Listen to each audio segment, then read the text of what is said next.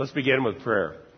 Heavenly Father, we thank you for the opportunity to gather together with our beloved brothers and sisters in Christ today, to open the Scriptures, to fellowship, to encourage one another, and, Lord, to together put ourselves under the Word of God, to be taught, trained, equipped, motivated, and so on. Lord, we pray for the flock that's scattered around the world that listens online.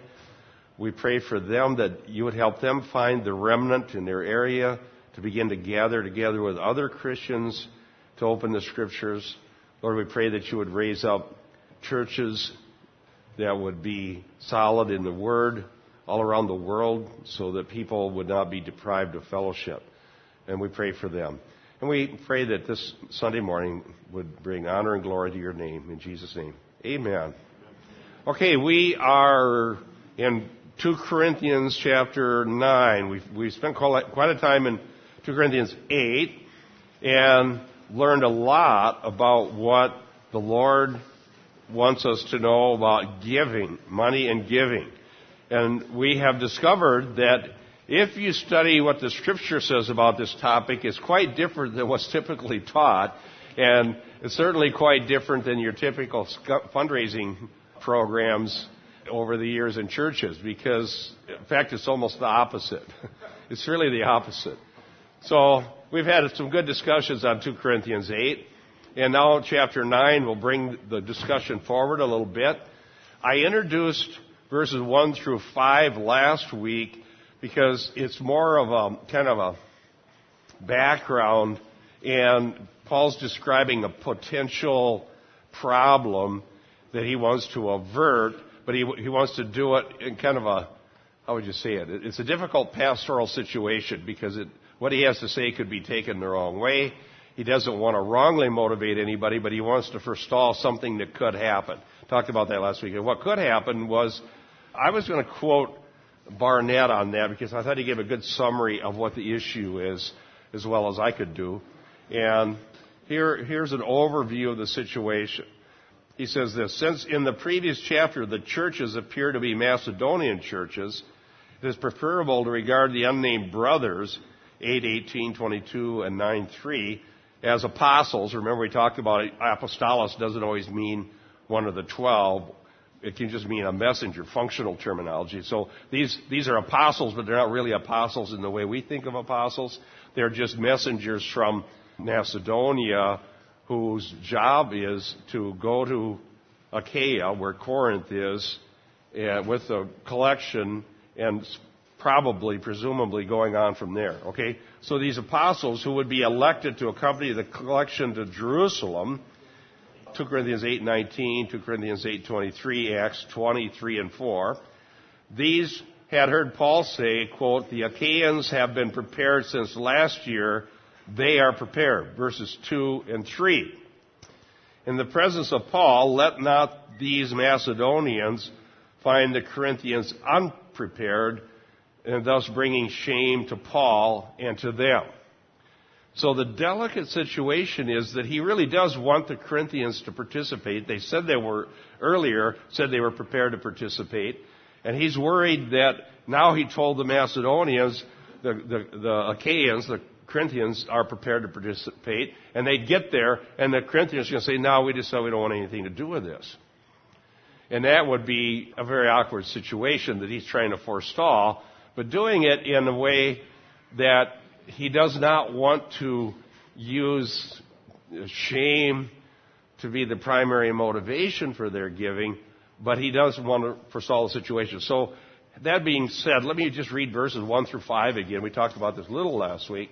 And once we get into verse 6, then we'll get into some more details about giving. He says, "For it is superfluous for me to write to you about this ministry of the saints.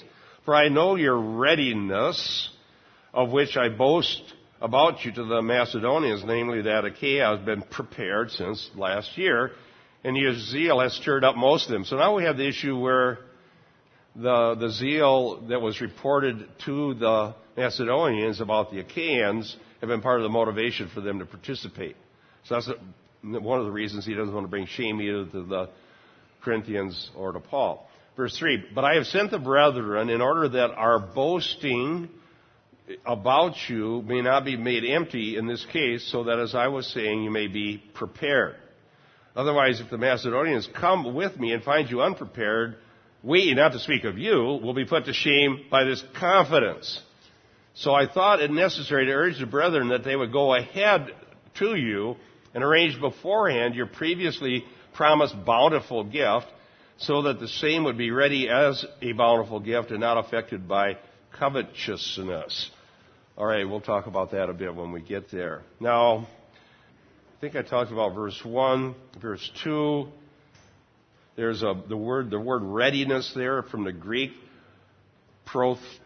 Prothumia means eagerness to engage in an activity or an event. So they're to be eager, and they've been boasted about. It expresses confidence. As we said, Paul's concerned that when he gets there, he doesn't want this to turn into a bad situation. Troy, could you look up 1 Corinthians 16:15 and Joanne, Hebrews 10:24?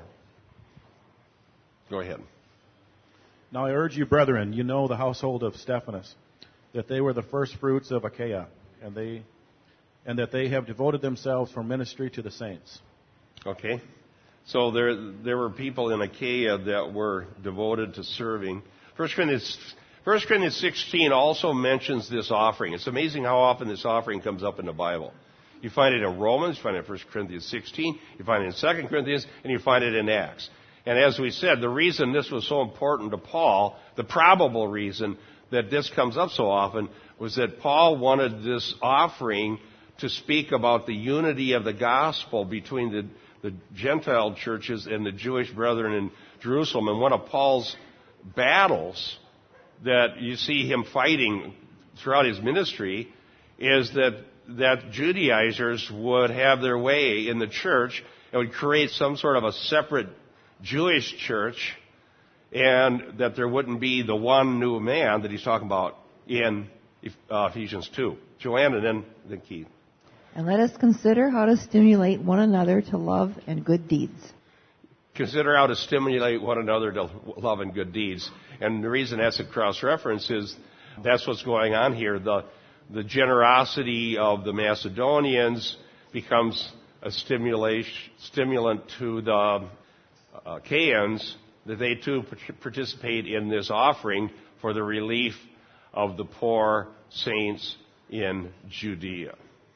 Isn't it true then when Paul actually delivered the offering that that's when he got put in prison and everything happened? So that was really his last act as a free man, at least as given to us in the New Testament, that his last free action was to bless the Jews who then put him in prison and sent him on to Rome to go preach? That's true. As you read the narrative of Acts, there's a lot of material about Paul's trip to Jerusalem, including, remember, people begging him not to go, Agabus telling him he's going to be bound when he's there, and they're pleading with him not to go, and then Paul says, why are you breaking my heart? Remember that? He says, I'm ready to die if necessary, and Paul was intent on going to Jerusalem, no matter what anybody said. To deliver the offering. Yeah, and one of the things to do was to deliver the offering, and he emphasizes we have to be able to see that from all the different times it's mentioned in these different books of the Bible. So it was very important to him, and it was a gospel issue because by the Gentiles sending relief to the Jewish Christians, the church is expressing its unity in the gospel. Because there was a very real danger in Paul's mind that you end up with a Jewish church keeping the law and a Gentile church that's different. And that's why the Galatian heresy is anathematized, to forestall that sort of thing. And this offering was part of this process to show the unity of the church. And when Paul was intent on going, we see some very touching and emotional scenes in the book of Acts. Now, Acts ends with Paul in prison in Rome. Okay? So he makes it there, presumably with the offering. I don't know. I'm scanning Acts with my mind right now, and it's kind of may have some blanks in it, but you never know. Does anybody know that when Paul actually got to Jerusalem, We presume he brought the offering because he says so many times he did, but it doesn't mention it once he gets there. Somebody wanted to check on that. I don't know if it's actually mentioned when he gets to Jerusalem, but we can presume he delivered it. What's mentioned when he gets there is the conflicts with the Jews and his imprisonment and plots to kill him and his appearances before these magistrates and his preaching the gospel before kings. It's a very beautiful thing. And I'm going to preach Luke Acts. I'm working on Luke Acts, but I don't know how many years. I'm promising that so you'll pray for my health and longevity. Yes. Well, there's a lot of what happens when he gets to Jerusalem has to do with the Gentiles / Jews. It doesn't mention the money specifically. Right. It says in Acts 21, after we arrived in Jerusalem, the brethren received us gladly. And the following day, Paul went in with us to James, and all the elders were present. And after he had greeted them, he began to relate one by one the things that God had done among the Gentiles through his ministry. Okay. And when they heard it, they began glorifying God. And you see how many thousands there are among the Jews of those who have believed, and they are all zealous for the law. And they have been told that you are teaching all the Jews who are among the Gentiles to forsake Moses, telling them not to circumcise their children. What then is to be done? So it's very much in that context that he gets there, and you can assume that the money is going to help mitigate that concept. I'm assuming there's no reason to assume it wasn't delivered, but they didn't pick up on that, what happened with the money when they actually got there. All right, that's how I thought it went. So going to verse 3 of 2 Corinthians 9, but I have sent the brethren in order that our boasting, that's a noun in the Greek, by the way, about you may not be made empty. And in this case, so that, as I was saying, you may be prepared. And again, that's a good translation. Prepared is a very good translation there. Boast is a word that Paul uses a lot, and he uses it both negatively and positively in the New Testament. He talks about let him who boasts, boast in the Lord. But then in other places he says boasting is excluded. Because if boasting would be about our own works, or boasting in the flesh, that would be a very bad thing. But he doesn't hesitate to use the term in a positive way as a virtue that somebody had. Or he's not afraid to use the term, I think it's, what is it? Boast is cacao? Oh, there it says kakema. All right, boast. Well, it depends on I think it depends on the tense. Actually, I'm trying to not embarrass myself anymore. I've been printing out my interlinear Greek of the passages that we are studying, so if anybody asks, I don't have to remember it up here. I look it all up. I look up, now in my studies, I look every single passage up in the Greek before I come to teach it, mostly thanks to that Logos software. Yeah, Kenothe is kanao, empty. You probably heard that word. You ever heard of the kenosis theory? Yeah, the idea that some people take the idea of kenosis too far when it talks about Jesus emptying himself in Philippians 2. And so there's a debate of what exactly did Jesus empty himself of, and that's where that kenosis comes from. All right, brag.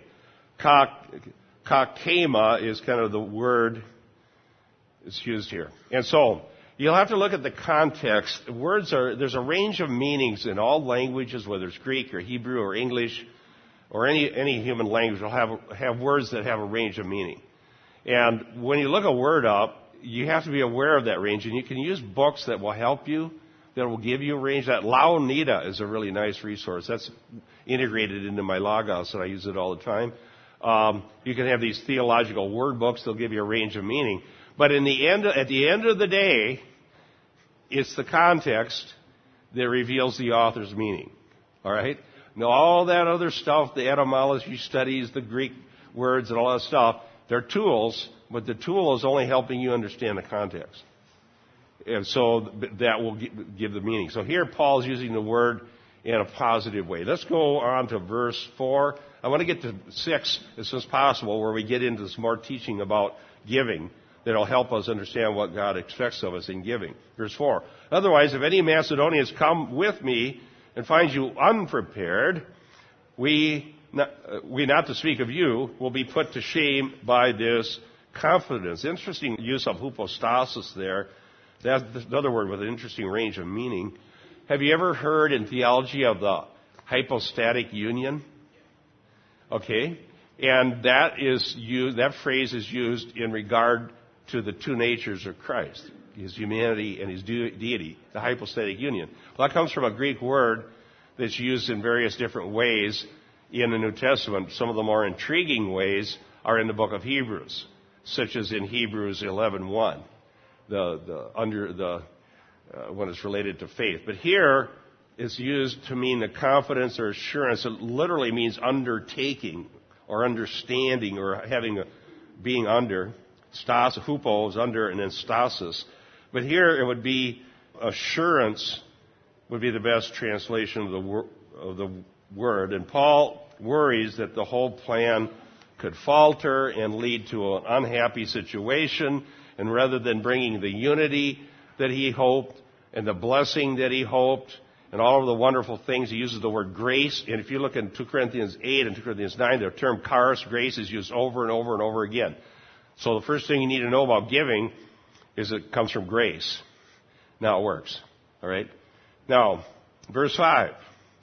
So I thought it necessary to urge the brethren that they would go on ahead to you and arrange beforehand your previously promised bountiful gift, so that the same would be ready as a bountiful gift, not affected by covetousness.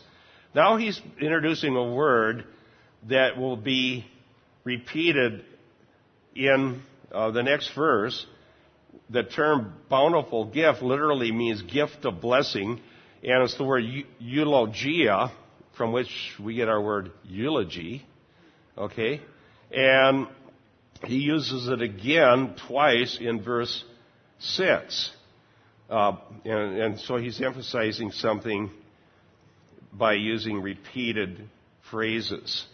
So Paul is sending these other guys ahead, I believe, as I'm understanding this text correctly, I hope I am, in order that in case there's a problem, Paul doesn't want to be present when it happens. Because him being there, he thinks, might make it even worse. So they're going ahead and making sure they're prepared. And then Paul is going to come, and they're going to put all the money together from Achaia and from Macedonia, and they're going to go on, and ultimately it's going to go to Jerusalem. See, they didn't have Western Union back then. All right?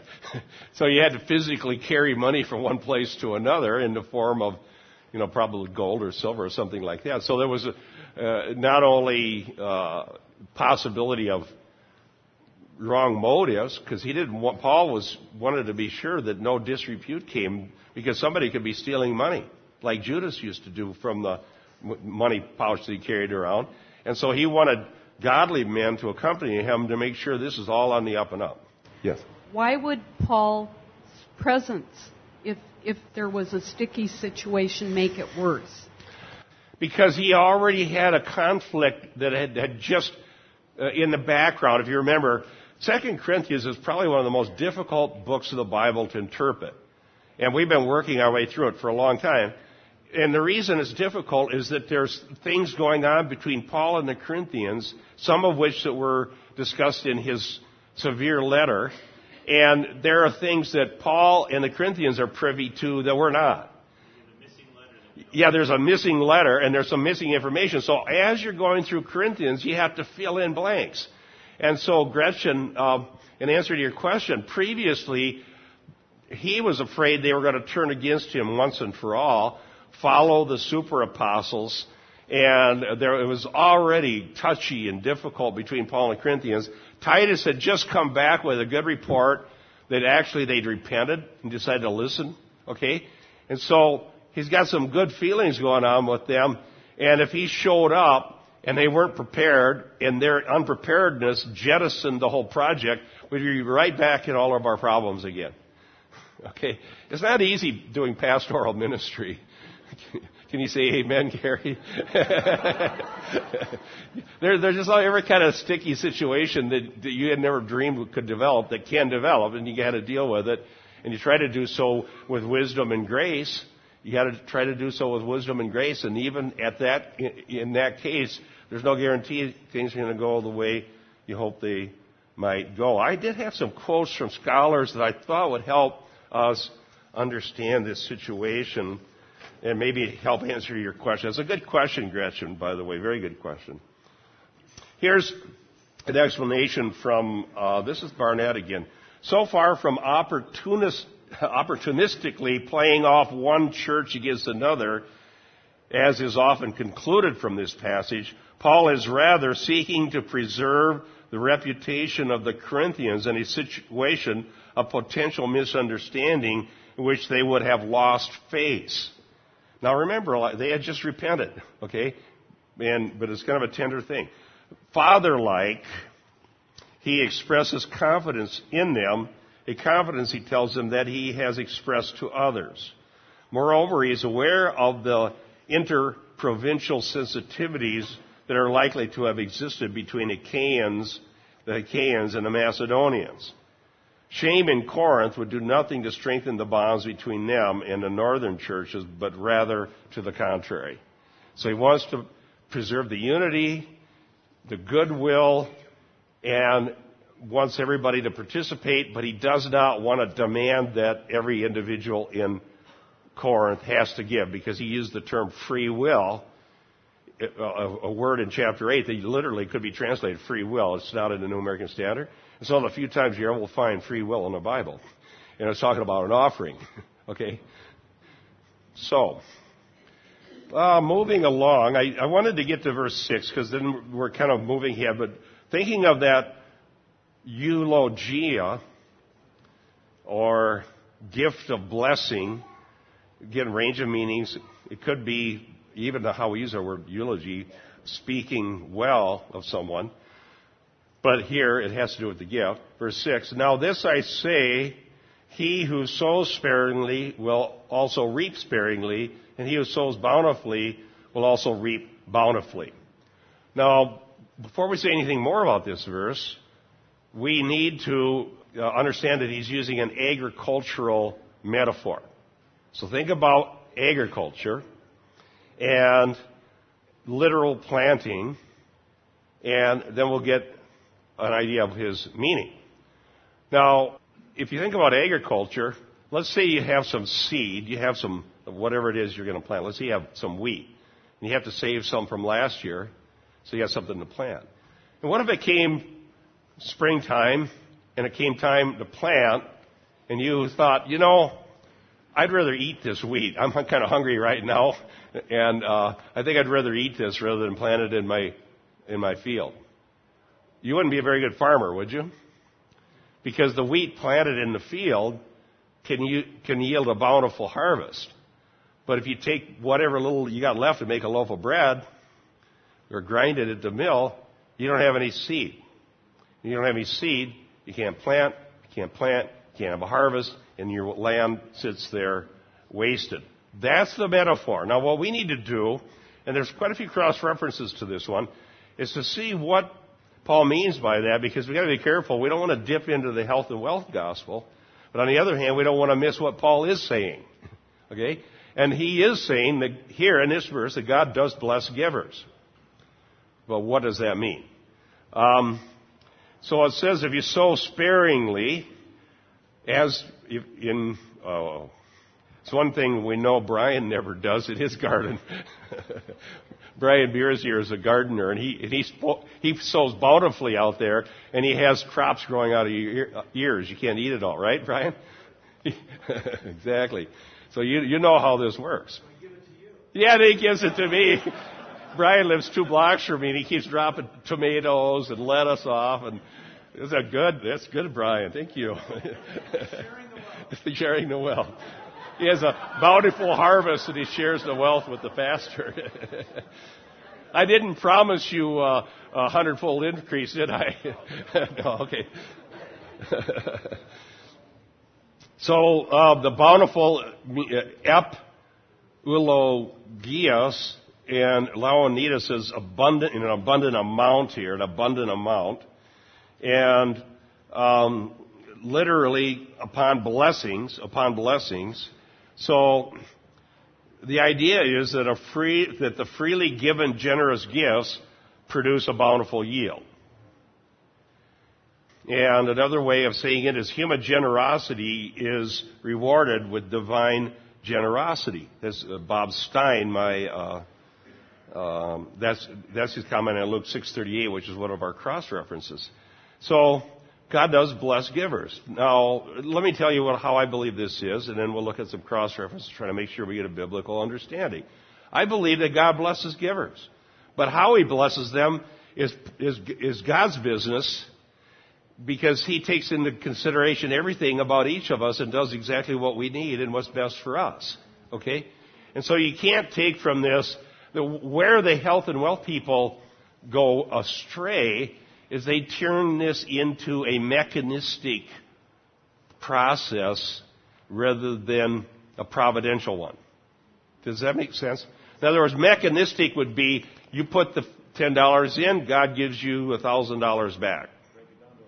Yeah, they break it down to a formula and say it's going to operate that way.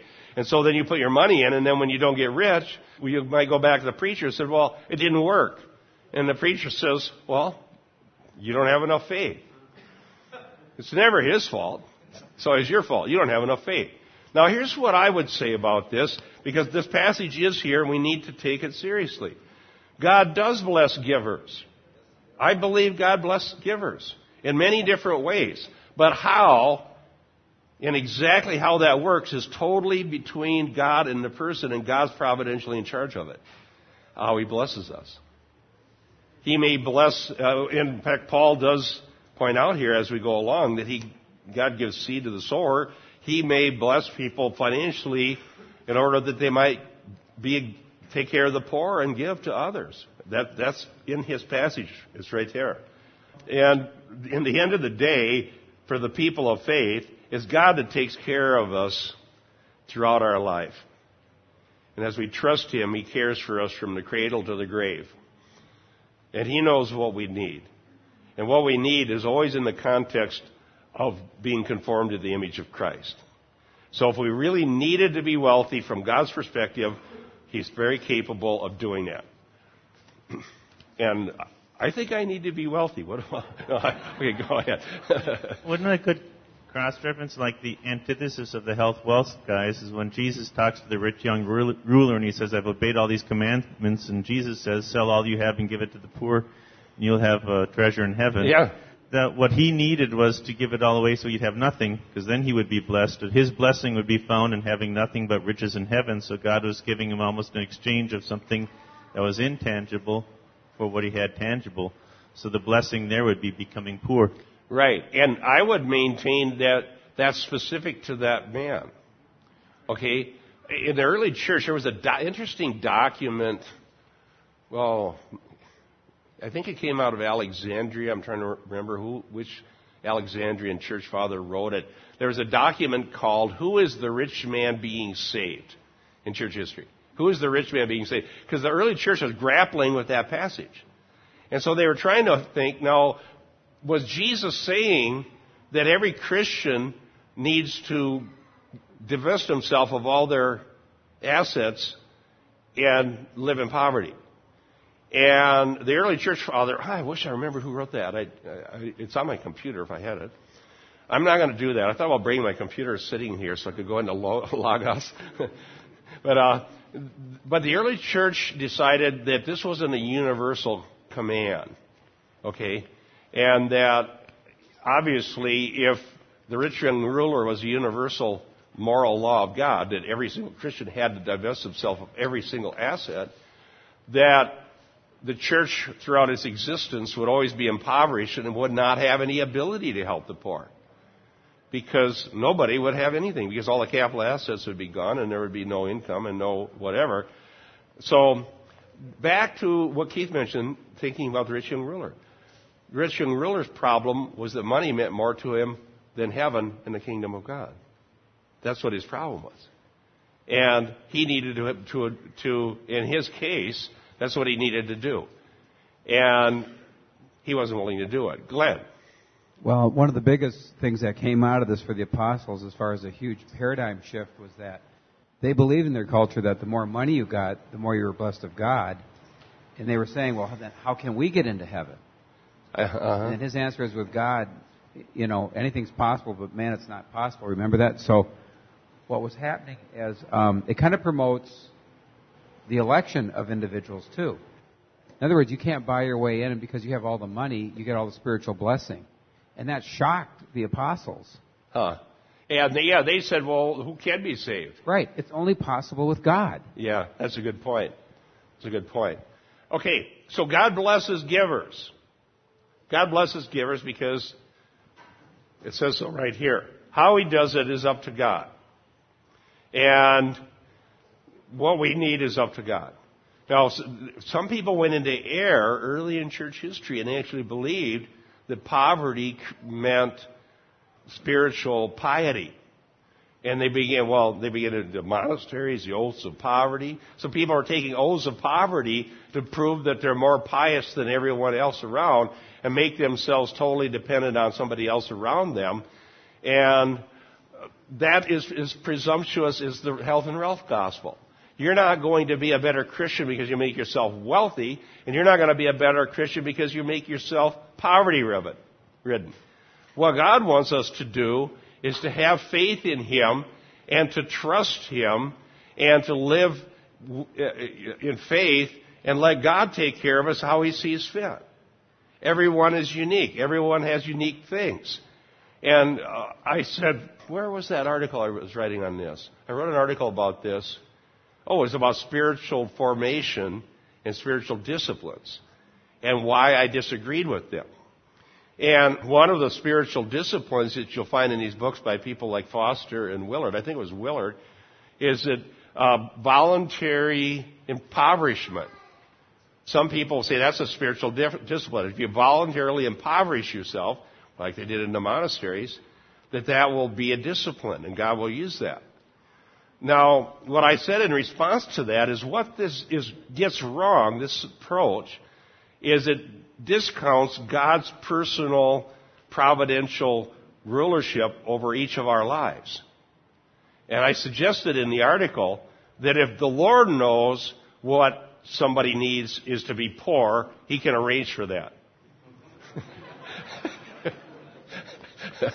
Okay? And I hope the Lord doesn't know that's what I need, but you never know. I've been there before. I've been poor before. The Lord sustained me in poverty early on in my Christian life, right? Actually, for quite a few years. Now, solitude. They said that's a spiritual discipline, solitude. So if you voluntarily remove yourself from interaction with any other human being, so says Dallas Willard, and go into isolation, that's a spiritual discipline, and he actually says that it's a necessary one. Because you can't grow when you're dealing with other people around you. But then he warns that it's very dangerous that when you get there, you might find demons in the dark night of the soul. So what kind of a discipline is going to lead you to some demonic ravine that you might not be able to pull yourself back out of? That's a bad one, yeah. So I quote that in one of my articles. But the point of all of this is the moral command that we find here, the moral law of God. We were talking about those categories yesterday, and Gary was mentioning in his address yesterday, that you have the revealed will of God, and then you have the secret things that God hasn't revealed, His providential will, and this other will doesn't exist, that you have to try to find by some mystical process. So what's the moral will? Which one? What do we know here? Because providential will we don't know. Is God going to make me rich? Is He going to make me poor? Or am I going to be just ordinary? I don't know that. I don't know the future. That's in God's secret will. But what do we know about His moral will? That we ought to be generous. Is that right? The moral will teaches us to be generous. And the promise associated with obeying the moral will to be generous is that the Lord will cause us to reap a bountiful harvest, as an analogy with a farmer. What the bountiful harvest is God's secret will. I don't believe it's promising that you'll become wealthy. Right? Troy first and then Corley. Well, speaking of the rich man, and I think it comes down to a matter of pride and humility. His issue was pride. He didn't want to humble himself before God and do what he said. And covetousness? Wouldn't that have to do with the 10th commandment?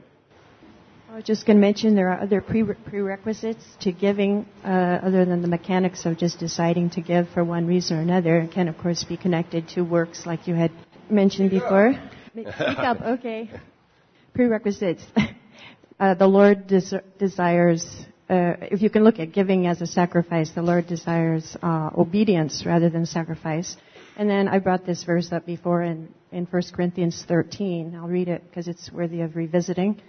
If I give all I possess to the poor, and that's generosity, and that's sacrifice. Give all I possess to the poor, and even surrender my body to the flames, but have not love, the right attitude in my heart, it means nothing. Yeah, it certainly won't be blessed. It has to be motivated by agape love, and that would be the antithesis of the monastic idea that you hang yourself on a granite wall but some shackles and take an oath of poverty, and if you're miserable enough long enough, God will consider you pious. But that's not a means of grace, by the way. I'm glad. Thank God for that. I think the same concept is a good cross-reference is James 4. It says, you ask and do not receive because you ask with wrong motives. You could say that instead of asking, you're giving with wrong motives so that you may spend it on your pleasures. So if I'm giving, if I'm giving out of covetousness, and some preacher waves the bait of covetousness and say, you give to me and you're going to be wealthy, I'm giving with wrong motives, and the worst thing that would happen was that God would make it work, because now I'm being led down a path where I'm feeding my covetousness, and it's being successful, and if I do that long enough, I will just wander so far away from God I can't hear anymore. Yeah, that's a good point. And so you could put that sort of thing under the category of tempting God, or jumping off the pinnacle of the temple. Okay? Because, okay, God, I'm giving this money, and now you gotta give me so much money back. Okay? You know, it keeps coming back to this verse because we talk about people giving, and there's a stewardship aspect to that, and I keep coming back to that Luke verse where it says, so if you have not been trustworthy handling worldly wealth, who will trust you with true riches? What do we find? Luke 16. True riches. Yeah, because the verse goes on to say, and if you have not been trustworthy with someone else's property, who will give you property of your own? Now, you know, what we had we didn't receive, and you know, it's I guess it's kind of like, you know, if we're giving, we have to be stewardship of that giving as well. And you know, when he talks about the parable of the talents, we're talking about faithfulness there. So are we faithful in our giving? Okay. Yeah, stewardship is certainly a valid concept. Oikonomos. Let's look up some cross-references and then try to fill in a few of the blanks. Hopefully we understand this passage. And, well, where should we go? Robert, you got the mic. You should get to read a verse. Proverbs 11:26. Rich, Proverbs 19:17. I'm going to have help with names. Barb, Proverbs 22:9. Steve, Luke 6:38. And Pauline. I'm teasing you. She works at the church office. I'm supposed to know her name. Okay, Pauline. Galatians 6:7-9. My dad, we had 5 boys. He could never remember our names, so he'd just start going down the list until he hit the right one. All right, Proverbs 11:26. The people will curse him who withholds grain, but blessing will be on the head of him who sells it. Okay, sells it. Huh. What translation is that? New King James. New King James. I just know I read it a little differently in my New American Standard, but who am I to question the New King James? Let me back up. What's that? Supposed to be 24? I got the wrong verse. It's all my fault. 11:24 says, "There is one who scatters, yet increases more, and there is one who withholds more than is right, but it leads to poverty." Okay, that's the verse. So I apologize to the New King James for questioning it. All right, Proverbs 19:17. He who has pity on the poor lends to the Lord, and he will pay back what he has given. All right. There's a lot of teaching in the Bible about that, isn't there? About giving to the poor. 22:9. A generous man will himself be blessed, for he shares his food with the poor. All right. God blesses the generous person. Luke 6:38. This one's pretty famous. Given it will be given to you. They will pour it into your lap, a good measure, pressed down, shaken together, and running over. For by your standard of measure, it will be measured to you in return. Given it will be given to you. And again, we have a couple of interesting analogies in that passage. One of them is the idea that the person's not being stingy. Let's say somebody comes to buy a bushel of grain, and you pour it in there, and here you go. But if you did it that way, you'd shake it so it would settle, and then you could get more in there. So you're being generous, giving the full amount as much as possible you could get in that bushel. And then the other thing was, if you had a robe, you'd have to lift it up and put the extra in there, carry it home because you had so much extra. And that verse is misused by the Word of Faith people, by the way. And I don't know if you noticed this. If you were at the Justin Peters conference, he talked about a lot of the Word of Faith teachings. They always use the King James. Always. That is the only version the Word of Faith people will use. The old King James, not the new one. The old King James. Now, and there's several reasons why they only use the King James. One of them is because they can only get this concept of God having faith from the King James. There's a passage that talks about the faith of God. And because your average person that listens to these people don't know about the objective or the subjective genitive, they think the faith of God must mean God has faith. And then remember the teaching? I hope you didn't have to hear this, but I did when I was a dummy. I used to listen to these guys. That's why I called myself a dummy back then. They used to talk about the God kind of faith. So God used faith to create because God had faith in His own words. And if you have faith in your words, you can say whatever you want. And if you believe in your own words, you have the God kind of faith, and you can create your own reality. So you can call things into existence. So they use the King James for that because they want to have this faith of God. Well, I pointed out in the mid-'80s when I first started writing, I wrote a book about faith, but it really was just a practice. It wasn't very good. I wasn't really a good writer. But I did make an analogy. If you're going to say the faith of God, the genitive construction has to mean the God kind of faith, then the same construction is used in the fear of God, and we'd have to have the God kind of fear that God has fear. All right, and so it doesn't make any more sense to talk about the faith of God than being God's faith and the fear of God being God's fear. God is the object of our fear. He's the object of our faith. Okay, now, in that passage, Luke 6, I said all that to introduce Luke 6:38. The faith teachers say, read the passage. Look what it says. You can't say that these are spiritual blessings, they say, because it says, shall men give into your bosom? But it only says that in the King James. It doesn't say it in the other translations, and it doesn't say it in the Greek. The term men is not in the original. And they said, well, since it's men who are going to do the giving, it has to be money that they're giving. So you give the money, and you'll get a huge return of money because men are going to come and give it to you. But does anybody, what are our other versions say? It doesn't use the term men, does it?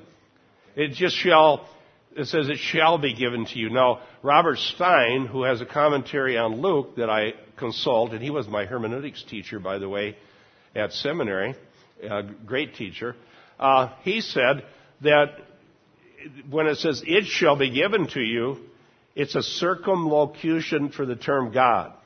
In other words, it's implied that God is the one who gives, not man. All right? So, yes, so Rich. Why is there a movement that people only believe in the King James Version? Oh, boy. All right. Okay, thank you. I got more hate mail on that than about anything else I've ever written. I wrote an article refuting the King James only, and oh man, the people that believe that they're just yeah. Go to the website.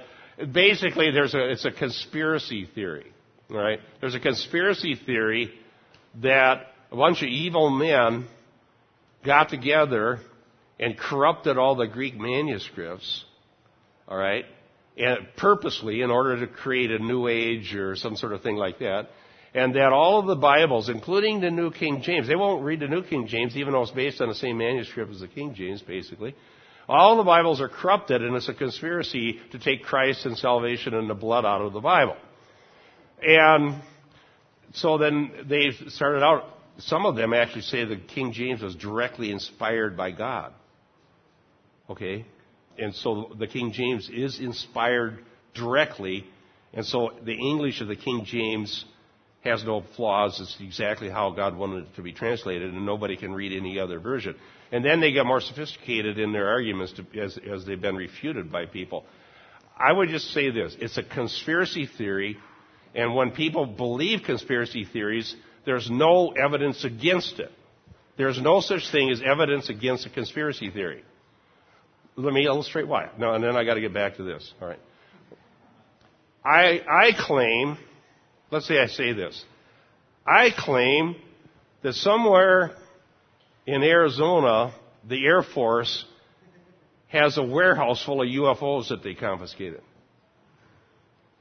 But there's a big conspiracy, and nobody's going to let know. It's all being covered up. It's covered up by the Department of Defense. It's covered up by everybody, and nobody's going to ever get to know that these things exist. But they're there.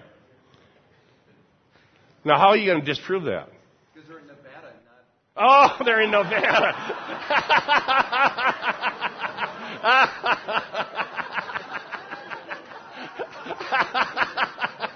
All right. You know what, Rich? That's not really an astute reading award, but you get a free cup of coffee. That was the best comment of the morning. They're in Nevada. All right. Luke 6:38. Luke 6:38. God blesses givers. That's what it says in 2 Corinthians 9:6. It's what it says in Luke 6:38. And here's what Robert Stein, my hermeneutics teacher who wrote a commentary on Luke, he says this about that. Human generosity is rewarded with divine generosity. It says no more, no less than that, and that's what it says in 2 Corinthians 9:6. And so the Bible teaches that God blesses givers. How does he do that? However he sees fit. Okay? But giving is to be done in faith like everything else. Not because grace, by grace, that's what this is all about. So God graciously pours out bountiful grace, mercy, and gifts on us. And he changes our heart. And he makes us so that we're not selfish and covetousness by his grace. And we become generous people. And as that is happening, God is blessing us. That's the truth. That's what it teaches. That's what we're learning. Okay, Galatians 6:7-9. Do not be deceived. God is not mocked. For whatever a man sows, that he will also reap. For he who sows to his flesh will of the flesh reap corruption. But he who sows to the Spirit will of the Spirit reap everlasting life. And let us not grow weary while doing good, for in due season we shall reap if we do not lose heart. Yeah, so there's the concept of sowing and reaping used in a slightly different context, but it's the same idea of sowing and reaping. I was going to quote this David Garland here. It says, the idea that generosity to the poor would meet with overflowing blessing in return was common in Jewish thinking. And he mentions various proverbs and some intertestamental literature. In recent times, this idea has been perverted by unscrupulous ministers to entice people to believe that the more they give, the more they will get in return. They appeal to greed to encourage others to open their pocketbooks, and they give ultimately to get more for themselves. But this verse must be interpreted in terms of what follows. Paul does not pass this principle off as a shrewd investment strategy on how to reap greater material blessings by giving a portion of it to others. If one gives in hope of attaining greater material prosperity, then one will only harvest spiritual poverty. Paul makes clear in what follows that God rewards generosity with material abundance to make it possible for people to be even more generous. Aren't we also supposed to be what's called wise giver? We're supposed to be generous. Mm-hmm. But as I understand it, I guess the Lord is more directing towards like widows and orphans. Like in 1 Timothy chapter 5 talks specifically about the widows, the true widows, and then the orphans. And it does talk about the man that he's supposed to provide for his family. Yes. And if he does not provide for his family, he's worse than an unbeliever. Yes. So just because that we're supposed to be generous, we're supposed to be wise about it and who it is that we're supposed to be giving to, right? Good point. So in other words, this idea of being generous doesn't mean we should give our money all to Benny Hinn. Yeah, I know. Right. Because I noticed, he's only got about 2 or 3 of those $100 million mansions. I think he needs another one. Right. I understand your point, and I'm agreeing with you. And even with the husband, we have supported husbands who were seminary students who did not work full time. And I can see an exception for that. For those men of God who are trying to serve God, then you can help to support them also. Sure. And so Christians have, and this is something Christians have done for centuries. This is not a new idea. Christians have always been generous. And they have not only helped the poor, they've supported missions, they've built hospitals to care for the sick. Christians have, it's not a new idea. And you don't have to convert over to the social gospel to do this. And that was the point. Jan Markell and I have talked about this before. These people are wanting to go to the left, like the Brian McLarens of the world or Tony Campolo. Let's go to the left and conscript the government to confiscate as much of everybody's money as possible, and then the government will take care of everything. But that's not. If you want to believe that politically, that's between you and however you decide you want to vote. That's your business. But that's not mandated by Scripture. That's my point. The Scripture mandates individuals to be generous. Regardless of what the government says. Yeah, God will set up whatever government we get, and I'm not too excited about the one that I think is coming, but I'll say no more. Okay, Patrick. Is it good to have, I believe it is. I believe it's good from this verse and many others to have that prospect of reward from God as a motivation, as a good motivation for us to give generously. We shouldn't be afraid of the fact that, I can't be that selfish, like we think of it as selfish or something, that I want gifts from God, therefore I'm going to give. I don't think it should be our first motivation, but I think it's a good motivation to receive blessings from God. Patrick, I'll answer it this way. Everything that God asks us to do is to be by grace through faith. Okay? Amen. We're sanctified by grace through faith, right? And so our motivation is faith and grace. God graciously working. So just take the means of grace. I was talking yesterday, for those over here, about the Bible and what God uses. Are we being selfish if we spend our time sitting under the teaching of the Bible because we know God will bless us? No, we're not being selfish. We're expressing faith. Okay? People that are wrongly motivated won't sit under the authority of the Bible. They don't like it. Okay, so let's transfer that into the idea of being generous. The word grace, charis, is used, I can't remember how many times, almost close to a dozen in these 2 chapters. And so a person who's got grace at work in their heart, who by faith believes what the Bible says and becomes generous, will be blessed. It's not selfish, it's the way God works in the lives of Christians who have faith. I would not mistake that for selfishness. And for one thing, if you're motivated by selfishness, you're also motivated by some kind of unbelief, and God only works by grace through faith, not by unbelief. Yes. Also, if it were true that more than 2% of the body of Christ actually witnessed, if we used our giving, outside of just giving it to our church and used it as a springboard, would it be possible that we'd have a whole lot more giving going on? Because the motive is such that we're trying to use it as that springboard. Well, if people see the generosity of Christians, which they have over the centuries, it certainly adorns, how would you say it? Isn't there a passage about something being adorned? There's a word in the Greek for adorn. Oh boy, I don't have my computer to find it.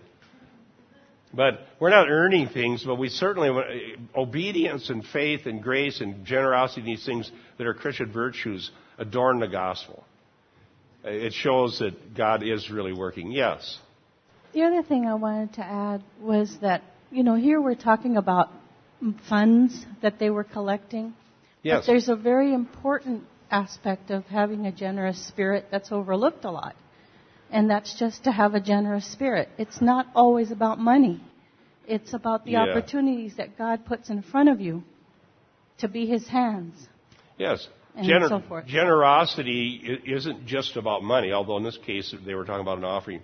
Generosity is an attitude of heart that, and you're right, as we have an attitude of generosity, it speaks of the grace of God at work in our heart, because we know God's been merciful and generous to us, and He's given to us far above anything we could ever think we deserve, because we do not. Yes, Bill. So what happens, what does God do when you give your money through generosity to heretical leaders who damage people? That's not good. No, what does God do to the giver? Well, it doesn't... Does the giver become a participant in criminal activities? And what does God do about that? Yeah, the Bible says, well, I don't know what God does, how He deals with people is individual to them, but the Bible does direct us in this way. Have no fellowship with the unfruitful works of darkness, but rather reprove them. So rather than sending our money to false teachers, we ought to reprove the false teachers in order to help people escape from their clutches. Yeah, I don't believe giving money to a false teacher, that's a bad thing, whatever it is. Well, I was just going to say, what the people here today missed when we're getting into the whole passage is that the basis of Christian giving, the whole basis of this passage at 8 and 9 is that God has come and gave us life. He gave us such a magnificent, amazing gift in the blood of His Son that was most precious to Him to save us wretches from what we already deserve. Amen. That working in us is where the gratitude and just responding with gratitude to what God has done is the basis for all the giving that Paul's talking about here. And that until we understand that, we won't give properly. And the way that Christians do give properly, the way that happens, the way that's expressed is being taught properly of the grace of God through the means of grace to the Scripture, so that we can understand that and respond as we would normally respond, with gratitude. Amen. I agree. That's a good on that. We'll have fellowship time, 10:30. We have church. So help with the chairs and enjoy the time of fellowship.